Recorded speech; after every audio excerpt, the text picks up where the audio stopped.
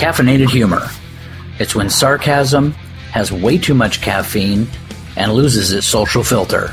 It's a blog, it's a podcast, it's for you. So pour yourself something delicious, kick back, and enjoy. Caffeinated humor. So I have a friend who's recently divorced and said she is shocked at how guys are just a bunch of horny dicks now. Now? I'm shocked to find out that we were something else back when.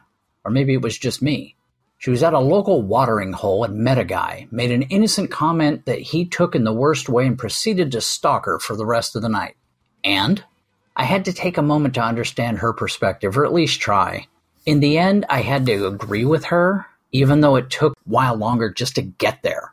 I'm sorry, but throw anything resembling dirty or a go-ahead to me in a bar when I got a drink in me, and I become a vicious combination of a drink-buying daddy warbucks and a horny dog that will follow you around and hump your leg all night. Just saying. I think it all breaks down to this. It's the same sentence for all of us, men and women. Women love sex. Only to men, it sounds like this. Women love sex. Women, however, hear it like this. Women love sex. And men have no clue. It's not like we take things wrong or out of context or on purpose. We just take it wrong because we have no choice. It's a difference of perspective. Let's call it the penis perspective. Having a penis is like having a best friend that your parents hate. He gets you in trouble, he leaves you hanging sometimes, but every now and then he comes up with something really cool. But we can talk about masturbation later. But when a guy is in an environment where he thinks he's got a shot at getting laid, which pretty much means that he's awake in the vicinity of a woman, his penis begins filtering everything he hears and understands.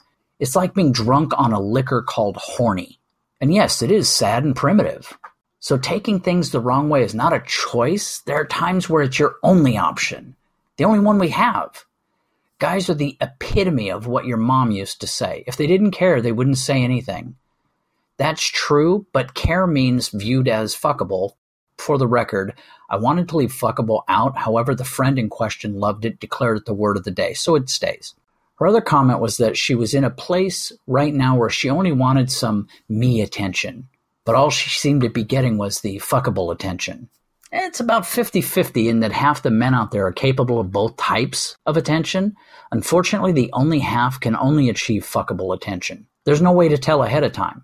But if you're hetero, it is the only game in town. The only alternative would be to get a gay male friend for the me attention and a high-end marital aid with attachments in order to get your fuckable on. My advice usually sucks, so I normally keep it to myself, but I advised her to go out and play the game her way, because dangling the fuckable carrot can get her a whole lot of me attention. In the Texas Hold'em game of sex, being a woman is like always having a pair of pocket aces. For a man to have sex, he just needs to find a woman to say yes. A woman just needs to say yes. I heard two women in Starbucks the other day whispering. Whispering means dirty, and I know this, so I do the discreet adjusting for better listening. One of the women was complaining that since her breakup, she hadn't had sex in months and missed it. What the fuck? That amazed me. All she has to do is walk up to a guy, pretty much any guy, in a bar, ask him to go home for some no-strings-attached playtime. And for those reading this that are saying, my man would never do that, yeah, he would. Let's not lie to each other.